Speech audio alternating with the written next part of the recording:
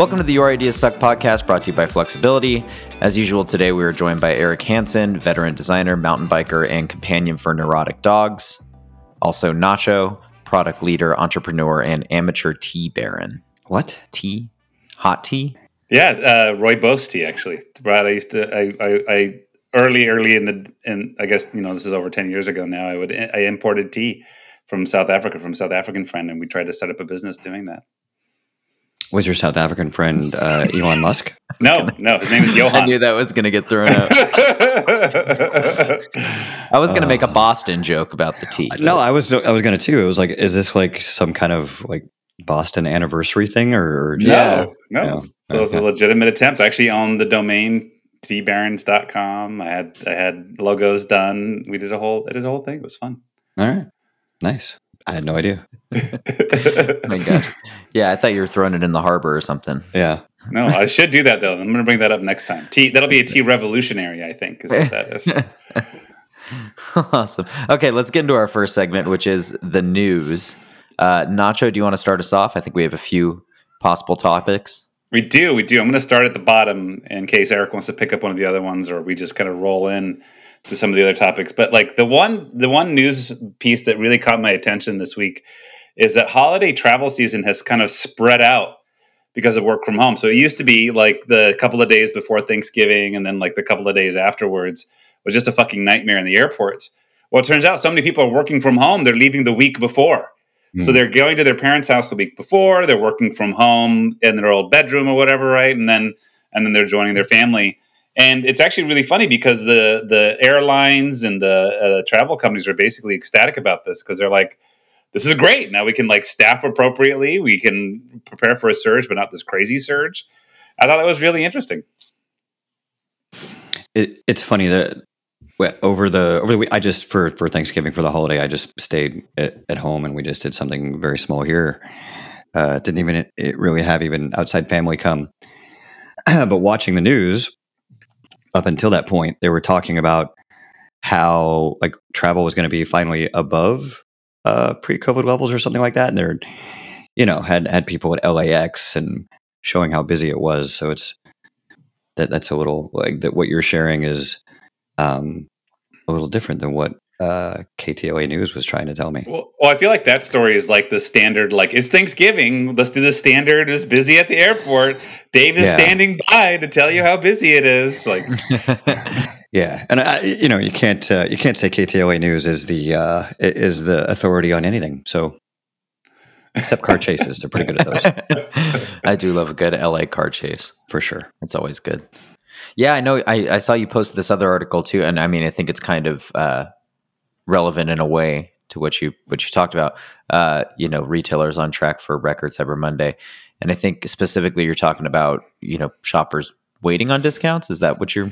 Yeah. I might not have linked exactly the right article. NPR had a big deep dive on this, and a few others as well. But so two interesting things. One, it seems like we're spending like we expect to be spending, which is like... Which is crazy. Which is a little bit crazy. But there's two kind of nuance that they're finding in the data. One is that we're not buying as much. So we might spend as much because of inflation, but we're not buying as many items necessarily. So the things that we're buying are costing us more, even though we're spending the same amount. We're just not getting as much for what we're spending. The other is because of the price sensitivity, shoppers are actually more likely to wait for discounts or to shop out or to hold out on sort of that price that they're expecting to get for their product, rather than sort of say, oh, it's Black Friday, let's go fuck it up, right? Like they're just going to be really cautious and careful and actually try to hit their price. I mean, that's one thing that I noticed in like a general sentiment that I saw online is that it seems like there's a lot less people going out in person on Black Friday and, trying to hunt down deals, whether that's, an inflation related thing or whether that's still like a post-COVID sort of consequence. I'm not sure, but I don't know. Had you guys seen that at all? One of the, I think, biggest differences I saw this year was my inbox just got beat up yesterday. Same. Like, yeah, marketers and like they were just going nuts yesterday with the Cyber Monday emails. I felt like that was like more active than it had been before. Yeah, totally. I've noticed too, like a lot more. I don't know. I don't know if I would call it like targeted, but I feel like retailers are getting more focused on like, okay, we're doing a sale on this day, and then we're doing a sale on this day. They're like sort of like, I know Target was really doing that, where it's like, okay, this thing's on sale today, and then this thing's on sale today, like deal of the day kind of. I got the same thing from Best Buy. Like I think it was actually like 2.5 or however many hours ago, I got a notification from the Best Buy app that's like, here are these deals for you for 4 hours only. It's like, what? Damn. That's a high pressure little situation there. Right? Like, what little psychology pieces are you trying to It's push the whole there, like lightning deal sort of psychology, I think too. Yeah. Like the scarcity. Yep. Scarcity and not fear wanting of to miss loss. out. Yep. FOMO. Well, you heard the eBay story, right? I mean, that's why everyone starts their listings at $1, is because once you've bid on it, it's yours. And now if somebody takes over, like you'll bid over the price you may have originally intended to pay, because you don't want to lose the item that has now been yours. It usually takes me like 3 tries to get something sold off of eBay, because the first 2 people like do something stupid or bail or like yeah. I gotta say I don't think I've ever bought anything off of eBay. I might be aging myself. I'm definitely aging myself. Yeah. I haven't, I think, have I bought anything? Yeah. I've purchased. I've acquired. Good old English. Yeah. I've purchased things from you, like 2 or 3 things that were very like niche and specific and old. So I wasn't going to find them anywhere else. Mostly I just sell on eBay, and it's always a nightmare. So see, I try to sell local. Yeah. Well, so it depends on how big it is, or like how expensive it is, because you don't like to ship anything too big or expensive. So I tried that too with Facebook Marketplace, and it's like the sea of is it still available messages? Yeah. You're just like, oh my God, dude. There's apparently a bunch of bots that'll do that. That'll just like ask about your listing to see if your listing is valid or not. But then the negotiation can be kind of bullshit on Marketplace too. That's a really good experience. Yeah. No. Anyway. Yikes. I think, the one other piece of news I had on here that surprised me, and I'm really curious kind of your perspective, is, China's protests against the COVID lockdown. So like COVID hit and there was a lot of sort of argument, right, about whether we're doing the right thing or not. And maybe China was sort of an example, maybe not a good example or a bad example, but definitely an example of a way to handle the pandemic, which was the extreme, like we shut down the whole fucking county, like everyone's isolated until this thing passes and then we do it again. And I think it's interesting that like, I think we all kind of thought that like the Chinese would actually just like continue agreeing to the policy. Like they all were on the same page for some reason. Maybe, this is like foreigner ignorance or whatever, but like the fact they're protesting lockdowns, I found really fascinating. So that comes on the, I wish I had actually dug into it more when I saw it, because I think it's a week or 2 old now, and I don't know where I would go find it again. But there was a thread that I was following that was talking about China and kind of highlighting areas of challenges for the country financially, economically, and I wonder if there's just an amount of unrest building there that this is part of. Maybe not so much about just COVID, but just like the overall environment in China and what's going on. But again, I don't feel super informed enough to talk about it. It was just like a series of like bullet points that I thought was interesting and that I didn't dig further into. Yeah, I think we know that's a historical precedent, right? Like when people are unhappy in other ways, like the people rise up. I think in this case specifically, what I think, and maybe it's just because I'm taking it out of context, but like it just like is, I guess the question that I found interesting was like, does humanity have a limit of like too much isolation? Or is there a certain point where we're just like, fuck it, like I don't even care, like we're not, like I don't care what diseases are out there. I would argue that the U.S. is at that point. The U.S. has already like thrown up the fuck it flag and just like, we're cool. We're just going to do whatever. I don't care anymore. I think that's an American culture thing, though. Well, I think it's our tolerance is lower than some other cultures that have a better instinct for I don't want to say collective survival. Other humans. a higher level of empathy for your fellow lower level man. Of individualism. That's right. There you go. Not so much inbred individualism as that's right. As we have here. That's right. So our topic for this week is who are you building for? So this really affects all of us who build user experiences in tech.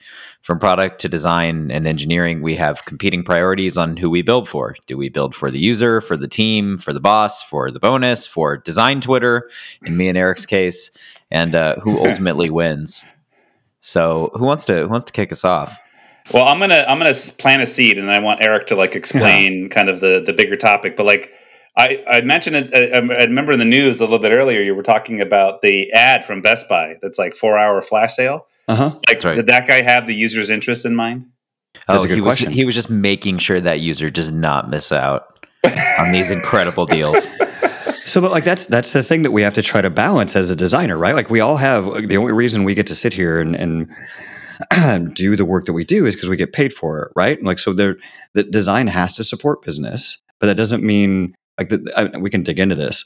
That doesn't mean that we design specifically for the business. It also doesn't mean that we like design in manipulative or unethical ways towards the user to manipulate for the business. At least we try not to. I wouldn't want to be party to any of that. So yeah, but I think, I mean, I've been in situations where, you know, you really do feel like you're not designing for the user. You're designing for some perceived business need.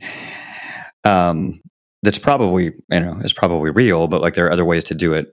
One of the quotes that I always liked, and I think it was from Jeffrey Zeldman in one of his original books, was it like and I'm going to get the quote wrong, but it was like, you know, design for like what's good for the user is good for business. And you can tear that apart in certain ways, but it's I think overall, you know, if you're designing and developing a product that meets the user's needs as best that it can, you're going to turn them into a customer, which is good for business. You could probably go too far. Like it would be best if no one had to pay for anything, but then no one would make money. So like, that's one of those things where it's like, you know, can't do 100%, but. Okay. Ryan, you got thoughts? I'm trying to think. I mean, so I'll frame this from like, what I've experienced too is like, you know, you mentioned juggling both like the people that are part of our companies that we've worked at that, you know, are focused on, you know, business value and making sure that we're meeting certain, you know, performance indicators or whatever our general goals are. Mm-hmm. And then like us on the user experience side focused on addressing user needs really more and somehow finding a way to link that and make that go through to achieving, you know, what we're trying to achieve, whether that's making more money or converting more people or whatever.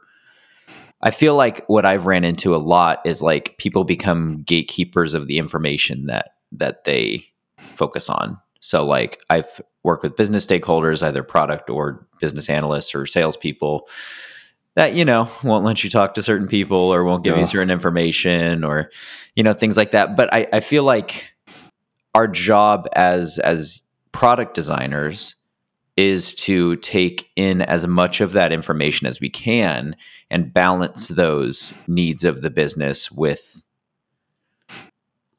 the needs of the users, and while also, you know, addressing the user's needs and pushing back on the business as best we can. Yeah. So interesting examples of that, right? Like doing an onboarding intake form. There are things that we could ask the user that were necessary for them to be set up in the system the appropriate way. Obviously, we wanted to make that as frictionless as possible, get them into the system and integrated as quickly as possible and seamlessly as possible without issue. But then we had other parts of the company that wanted that opportunity to ask more questions that were more operational, right? So then you get these 2 extra screens of crap that someone has to go through to answer these operational things that no one could answer how those were going to be used. So you've added like a ton of friction to the process, which is not good for the user. And if people abandon, you could argue that's also not good for the business. So like, how do you balance that? Understanding those needs, even though they wouldn't tell us what they were, and trying to strike that balance of what's good for the user and what the business wants and or needs. Well, it's not a user need, right? Like in that scenario, what they're pushing for is like a need of the business, whether it's like marketing information that they want so that we can, understand what types of people are signing up, or, what type of companies they're coming from, or things like that. I've actually ran into that very specific example in my career. So I have firsthand experience with something like this. Yeah, I think typically the way that situation has played out for me, at least, has been I was unable to convince the business to change course on what they wanted to do, and so the superfluous stuff ended up in the onboarding flow. And it's really only after you ship that you can point to it and say, hey, we're having a drop off right at the screen where you guys told me to put all this stuff. So if you want people to sign up, we have to either jettison it or explore alternatives. Well, so that's an easy. Well, it's an easier answer because you've got data, which I think helps bolster a certain case. But like in some of these instances, I think what we're saying is that at some point the UX person is making a judgment. The UX person is saying that this is not moral or not needed or not whatever, and they're making a judgment to say this probably shouldn't belong to the product. It's not the person for the user. Is that the right place for UX to do that? Because sometimes as a business person, you might be able to make the case, well, like Facebook believes advertising is good, right? And that users want to know about their special, sponge product or whatever bullshit, because really they're searching for it and we're just delivering them what they really want in the end. So assuming conversion numbers aren't affected, how do you then make the change? Was that a dig on Scrub Daddy? It might be. I love my Scrub Daddy. So melamine sponges for the win. So to go down that, what you're saying though is that advertising is not user centric and is bad. I'm saying that's a point. That's a point necessarily, right? Like what we're saying is that somebody makes a judgment that says advertising is not user centric and it's bad. Therefore, we shouldn't collect this information at the beginning. So, but I think I think I've gotten. This is probably where I've grown. And maybe grown is not even the right word, but this is where like I've grown or like conceded or whichever over my career. Adapted. where like there would have been the purity of like, people just want to be connected and share and like all of that, right? So we shouldn't have any of this stuff messing up the feed. It should be all about people and connecting and yeah. But then, the company has to make money. How? So at that point, do you charge? Do you support it with ads? And then if the answer from the business and the rest of whatever comes from, well, we've decided financially the best way to do this is advertising, then the designer at that point has to pick up like, cool, if this is the way that I have to enable this product to work, what is the best way for the user to experience that? How can we make this the best, use the word experience again, but how can we make this best for the user in terms of like, sure, show me ads that are targeted at me, because why do I want to see ads that aren't?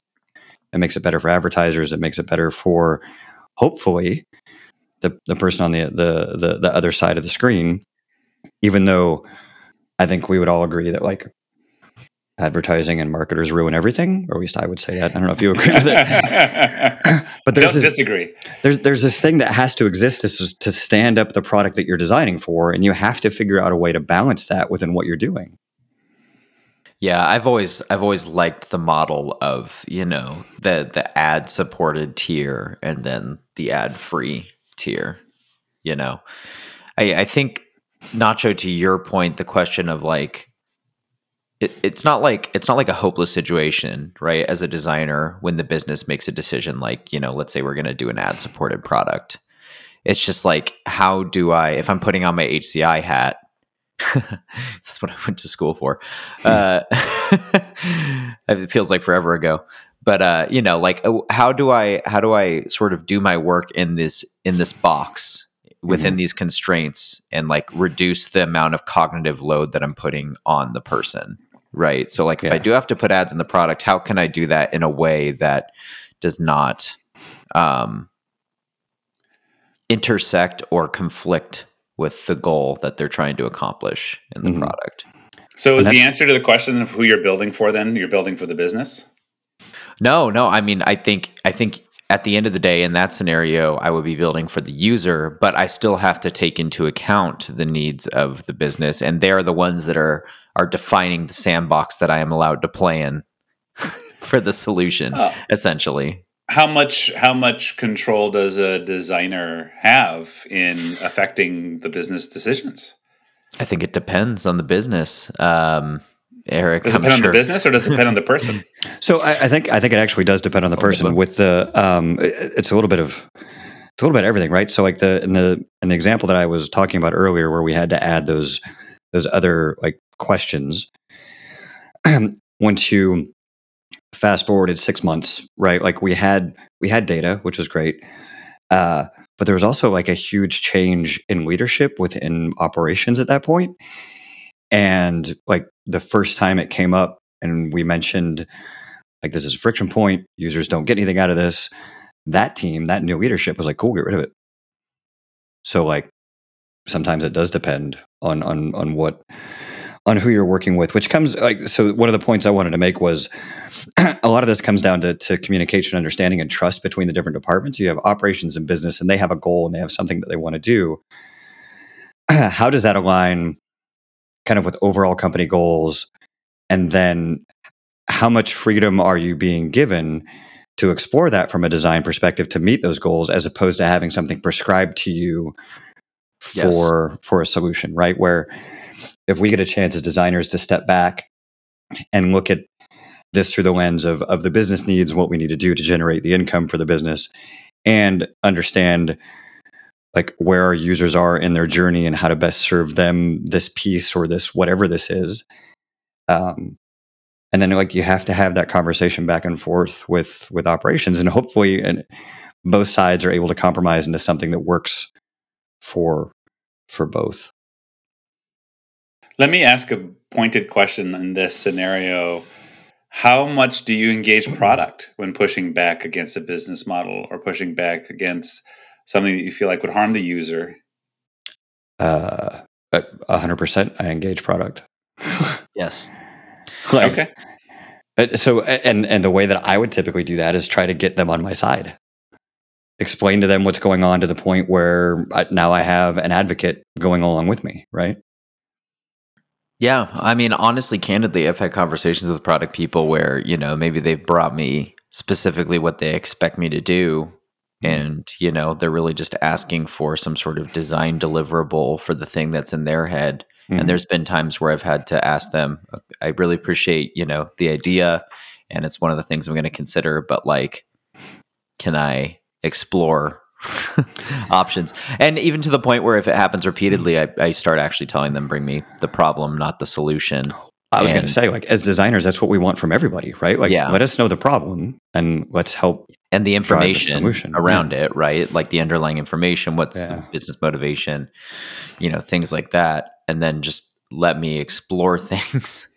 Because, I mean, I think to Eric's point, you know, and this is generally a thing. I mean, this is why the three of us are on here, is like to us, product design and management are really like hand in hand. And like, if you're not in lockstep with your product manager, you're almost bound to run into challenges. And like, if your product manager, their level of competence as far as user needs is not sufficient, then you're going to run into problems. And if your product designer's level of confidence on the business isn't up to snuff, then you're also going to run into problems, right? So, yeah. So everybody plays their part. That makes a lot of sense. I think, you know, it makes sense to bring in product. I actually am thinking back to an experience back in the early startup days. Actually, the company I met Eric at. We wanted to build a new product, and they wanted to monetizing it by adding a monthly subscription model. And I was like, no, like a monthly subscription model is going to end up getting more marketing people and more salespeople, but it's not actually going to solve the problem that this product is trying to fix. And so it was a way to take payments. And so what we said is, instead of a monthly subscription model, we'll take a small % of the payment. Now what happens is the organization has to line up behind how do we get more payments, because we make money when they make money. Right now we're sort of aligned at purposes. Mm-hmm. And I feel like that is maybe like the gold standard in many cases, right? Is where we try to align the business model goals or the outcomes we're trying to reach with with what the user wants as well. Is that kind of what I'm hearing from you guys? Yeah. Well, to what I was saying, if you think about that approach that you just described, where like instead of explicitly having to ask for a subscription and, have the user go through that process and then have them thinking, oh, I'm paying a subscription for this, I'm paying a subscription for this. That approach of like taking a cut of the transaction is like a very psychologically driven approach, right? From a user standpoint.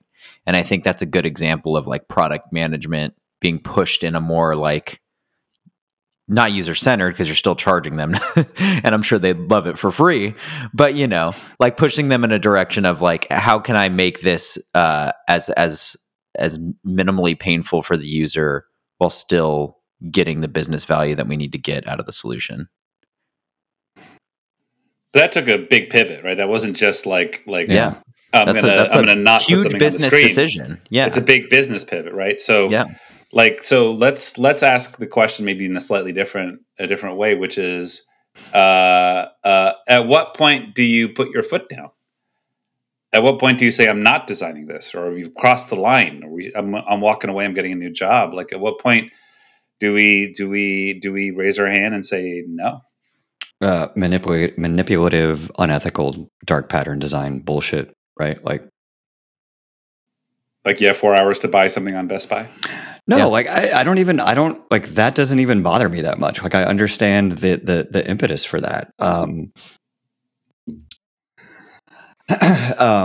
Things like you can sign up for a service online, but you have to call to deactivate the service, right? Like that's bullshit. That's added friction. That's just meant to make it too hard for people to do what they want to do. That's good for the business. It's bad for the user, right? And if you're focused on retention and you're focused on building a product that has enough value that people don't want to cancel, then you shouldn't be afraid to let people cancel the same way that they signed up. So yeah, like that's the kind of stuff that I wouldn't want to be part of. Business, we make things that like we all have to make money. Yeah. And I've definitely gotten more of a like anti-capitalist lean over the past couple years, but like I like eating and having a roof over my head. So fuck it. Yeah. Capitalism is here for what it is. So and you even said something like that made me want to question, like, so are you trying to say that you can't charge for things and have that fact that we're charging money make it not user-centered? Like I don't believe that. Like we can make you can pay for value. Yeah. I'm providing value, or the product or whatever is providing value, and you're going to, provide money to have access to that value. That's user-centered. Yeah. Yeah. I paid $100 for a Backbone controller for my phone because it was worth it. I left it at the hotel and I bought another one because it has value. Like I'm going to fucking buy one. I want it. Like it's so like if we look at what we're using to make this podcast on, like this isn't free. No. Right? So, but it makes it so much easier to do since we're all remote than trying to cobble something together that's not free. So that value is there. Yeah. Enough that we've decided to pay for it. And then like within the container of that, it should be the most user-centered and, good as it can be. Yeah. There's something that I wanted to touch on a little bit more too, because it's a thing. It's a part of being a product designer that I find very interesting, and design leadership in general is the whole like, when can we say no? When can we just say you're not getting design support for this? I didn't even know that was something that you could do until like my first internship, and then we did it. I remember us doing it once or twice, I think. Yeah. Eric's told me no many times. Well, I was like, I can't say no. That's a thing that like design can do. We can just tell people no, that we're not going to do that. But I think it is like, when it contradicts your values as an organization, I mean, some people might disagree with whether it contradicts the values, but that's like a thing that you can point to, is like, that goes against who we are. And then also, if it doesn't align with like organizational objectives. So I've been asked to put in a lot of man hours, or have my team put in a lot of man hours on something that is not like, you can't trace that to any of our like OKRs or any of our objectives that we have as a business. And it's I was trying so hard to stay away from OKRs, but it's like, hey, you busted it open. So yeah. Cool. But like, why would I have my team work on something or put a substantial amount of time into something that isn't an objective for our company? And that's been another great way to say no to things that are just superfluous. Yeah, I guess the way that I would couch it is if I were pressed for it, I design for the end user in mind, with the constraints, or maybe constraints isn't the right word, but with the idea of supporting business operations and the goal of the company, right? Like, so if you start talking about OKRs and you've got company objectives and those descend down into the different teams, there should be alignment there. And then within all of that alignment and what we're trying to do, my focus is going to be primarily for that end user and giving them the best experience possible within trying to meet those objectives and key results. Yeah. Yeah. So on the topic of constraints, because I actually really like that word, because to me, constraints are always negotiable, right?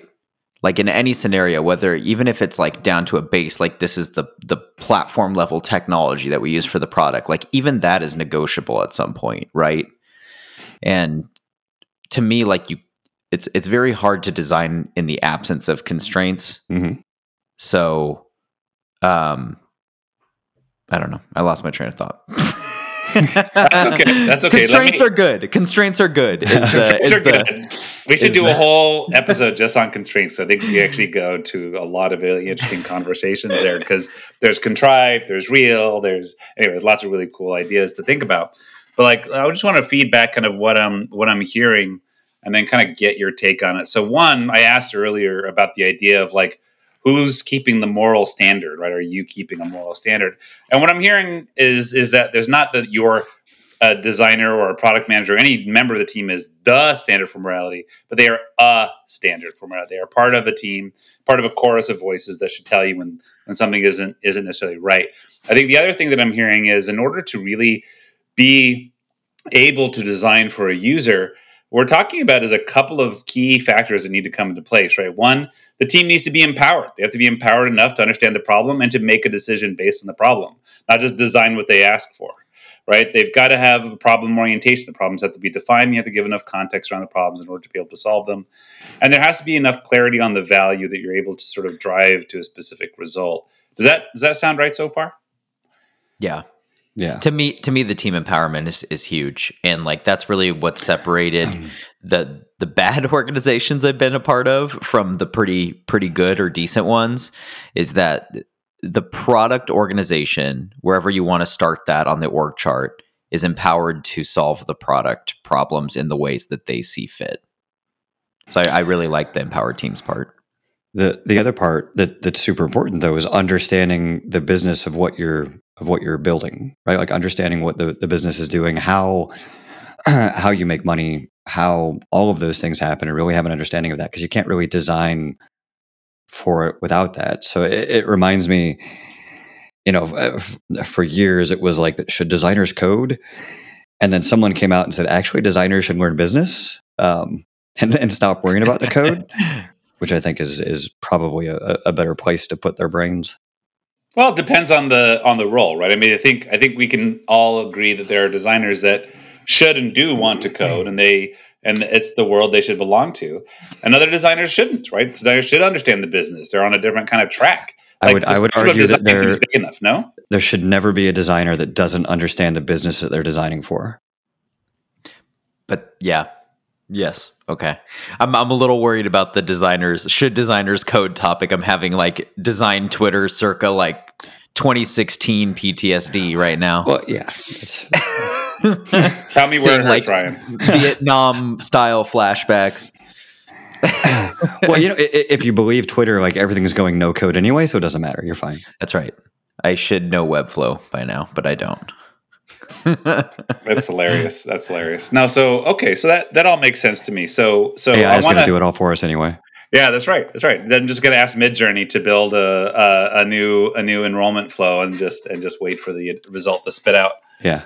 in a few seconds. So we talked earlier about like when you get pushed to the point where it's clearly a no, right? Like you're asked to do something that is maybe misaligned, right? It doesn't work with needs. And I think we've uncovered actually a couple of interesting symptoms, right? Like working in silos, restriction of information, not being talked about a problem instead of talking about features. I think these are all red flags we should look out for that if we're working in design or product.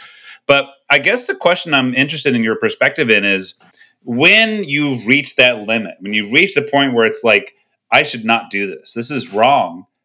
Do you just quietly exit? Is there a responsibility to like tell management to flame them on like Glassdoor? Like, what's the right approach when you've reached that end of like, this is bullshit and something is wrong here?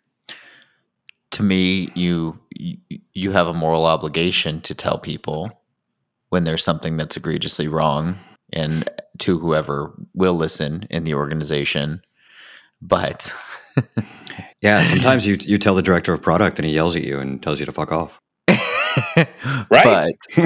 But when it's clearly evident that you cannot affect change in a meaningful way in the position that you're in, and it's detrimental to your personal mental health, that you can't affect the change that needs to be affected, your best route is probably to move on.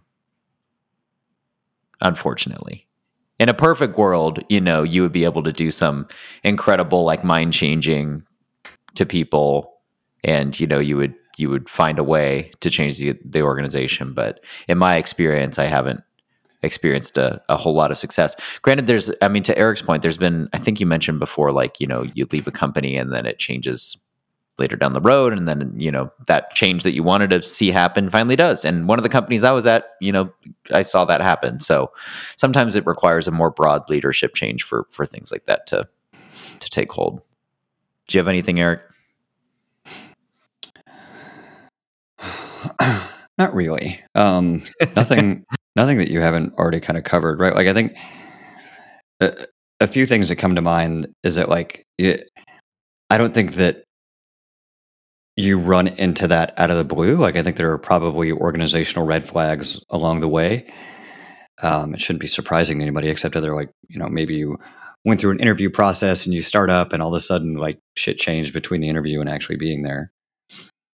But, yeah, I've run into a couple instances that I don't know. They were kind of like moral and ethical issues, but they weren't really like financially tied to anything. It was just like some decisions were being made that would essentially let the UI like completely lie to a user and provide them incorrect information. And that was more of a technical constraint than it was a desire or of product or anybody to lie or provide information that was wrong. But then, like, there was this weird piece, and this is a cultural thing, right? Where it's like, well, we need to deliver something, so something wrong is better than nothing. And like that's one of those things where it's like, actually, no, the fuck, it's not. Like, let's stop for a minute. So then what's the obligation? So let's get tactical for a minute. So, like, what specific steps do you take? Do you tell your boss and then you like look for a new job? Do you do a write-up and send it to all? Do you talk to the CEO? Like, what's the right approach? Can we get some former Facebook employees on here to answer these questions? How about former Twitter? They've got some ideas. Should be a large amount to pick from right now. I think this is going to be a total cop-out answer. I think it depends on your own personal, risk level of comfortability and like what you're willing to put yourself through, right? Because like, I don't know, my general philosophy is like, you are navigating your own career, you have your own life, you might have your own family and stuff, and you have to make the best decision for you, no matter what the situation you're in is. If that means that you just leave quietly because that's what makes sense for you, or, if you have the means or the willpower to push a certain direction, then go for it. But like, really at the end of the day, as a human being, you just do what's best for you, right? And that's a very like non-guidance cop-out sort of answer, but I like that one because it's the most human, and I was trying to come up with something like funny to point back to the quiet quitting episode on that one. Like maybe that's your answer. Is you just have to. That's right. Because you just, get a mouse, get a mouse jiggler, and get a second remote job or third remote job. Because I mean, like that's the tough part, right? Like you run into the situation where it's like, ooh, I'm doing stuff that I'm not really into and isn't really great for our users, but I got a house payment, I got kids to feed. What do I do? Like, and I've been in that spot where it's like, well, I'm just fucking trapped here for right now, and I'll start trying to find my way out. Well, I'll tell you what, there's one reason, well, there's many reasons why I love the "your ideas suck" kind of moniker and that phrasing. And one of the big reasons is I put that up front, like interviews, it's on my LinkedIn page, it's everywhere. And it's this little, thank you, Eric, for the beautiful design. It's this little smiling light bulb with what's going to be my hairline in a couple of years. That is in your face, right? It's like, your ideas suck. And part of that is I'm trying to set the brand or the expectation that I'm going to push back. I'm going to tell you when things are uncomfortable and wrong. I think you both heard me say, there's been a couple of organizations I worked at where if I didn't feel like I was at risk for being fired, I'm probably not pushing hard enough.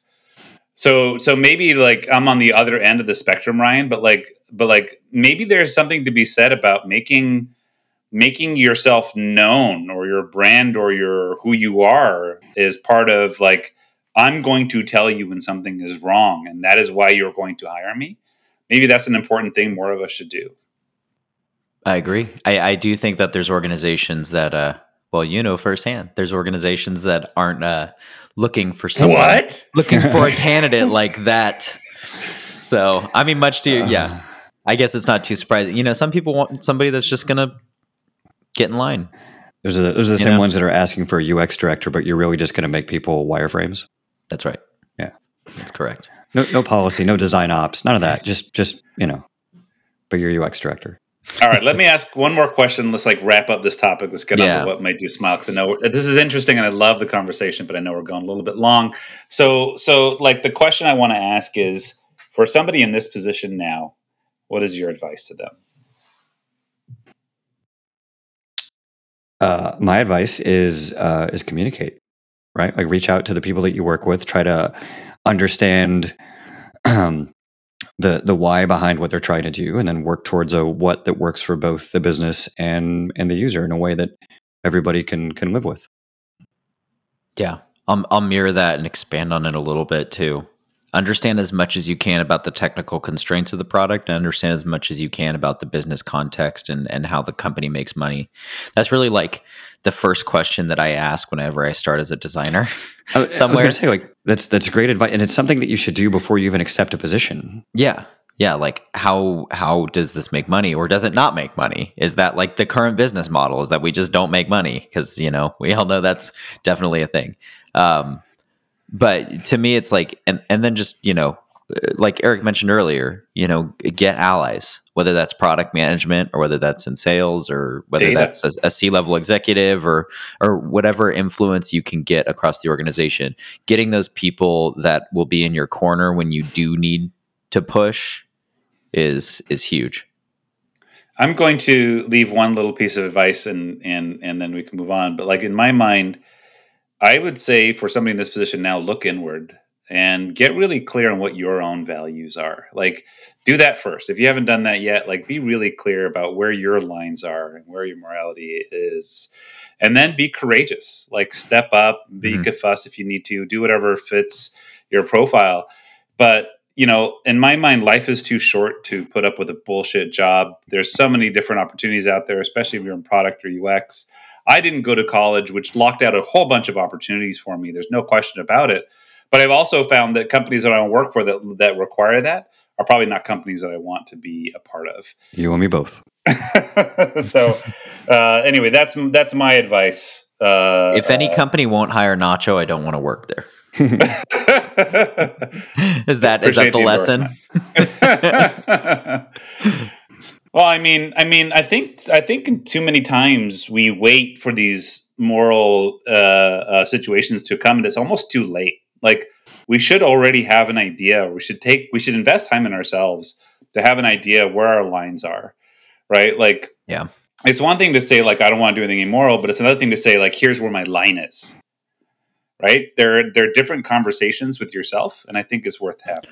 So is the who are you building for question, is the answer to that myself? Ooh, that's deep. There we go. There's the hot take. You are not the user. Something? No, I'm building for my own fulfillment, my own moral superiority. No, I think that's a great point and a great point to end on. Well, cool. Let's move into our last segment, which is what made you smile this week. Eric, you got something, or am an item? Jumping in first? No, I mean I have something, but it's probably kind of dumb. So I love kind of dumb. It's great. Well, it's very specific to me. So like we most of the people that are part of this or have listened to this before know I do the drone thing, and DJI just released the new O3 air unit. Ooh. And what an air unit is it's the piece of an FPV drone that captures the video signal and sends it back to your goggles. And this new one is much better than the old one, and it's finally going to allow me to use just one set of goggles and one controller, which I'm very happy about, instead of the 4 different sets of goggles and 3 different controllers that I have to use. Well, I'll give you my what made me smile this week. I kind of put a red herring in because I put the Elden Ring book, which did make me smile. That finally came, and I'm really happy that the game guide came out, which again is aging me. But like, what really makes me smile, to be perfectly honest with you, is the older that I get, the more I look back, and I'm so grateful for the people that have helped me along the way and the people that have enriched my life. It's been Thanksgiving this week.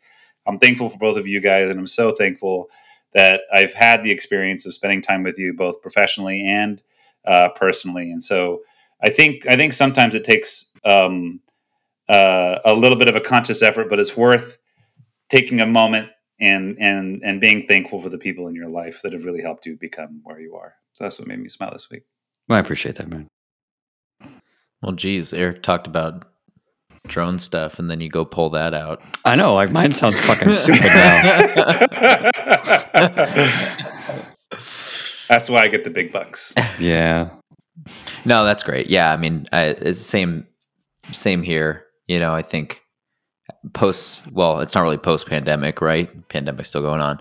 But, you know, post all the craziness of the last few years, this Thanksgiving and this holiday season does feel like a time to look back on where we are and be happy and proud and thankful for the people that have gotten us here. So I mirror that sentiment. I'm not even going to try.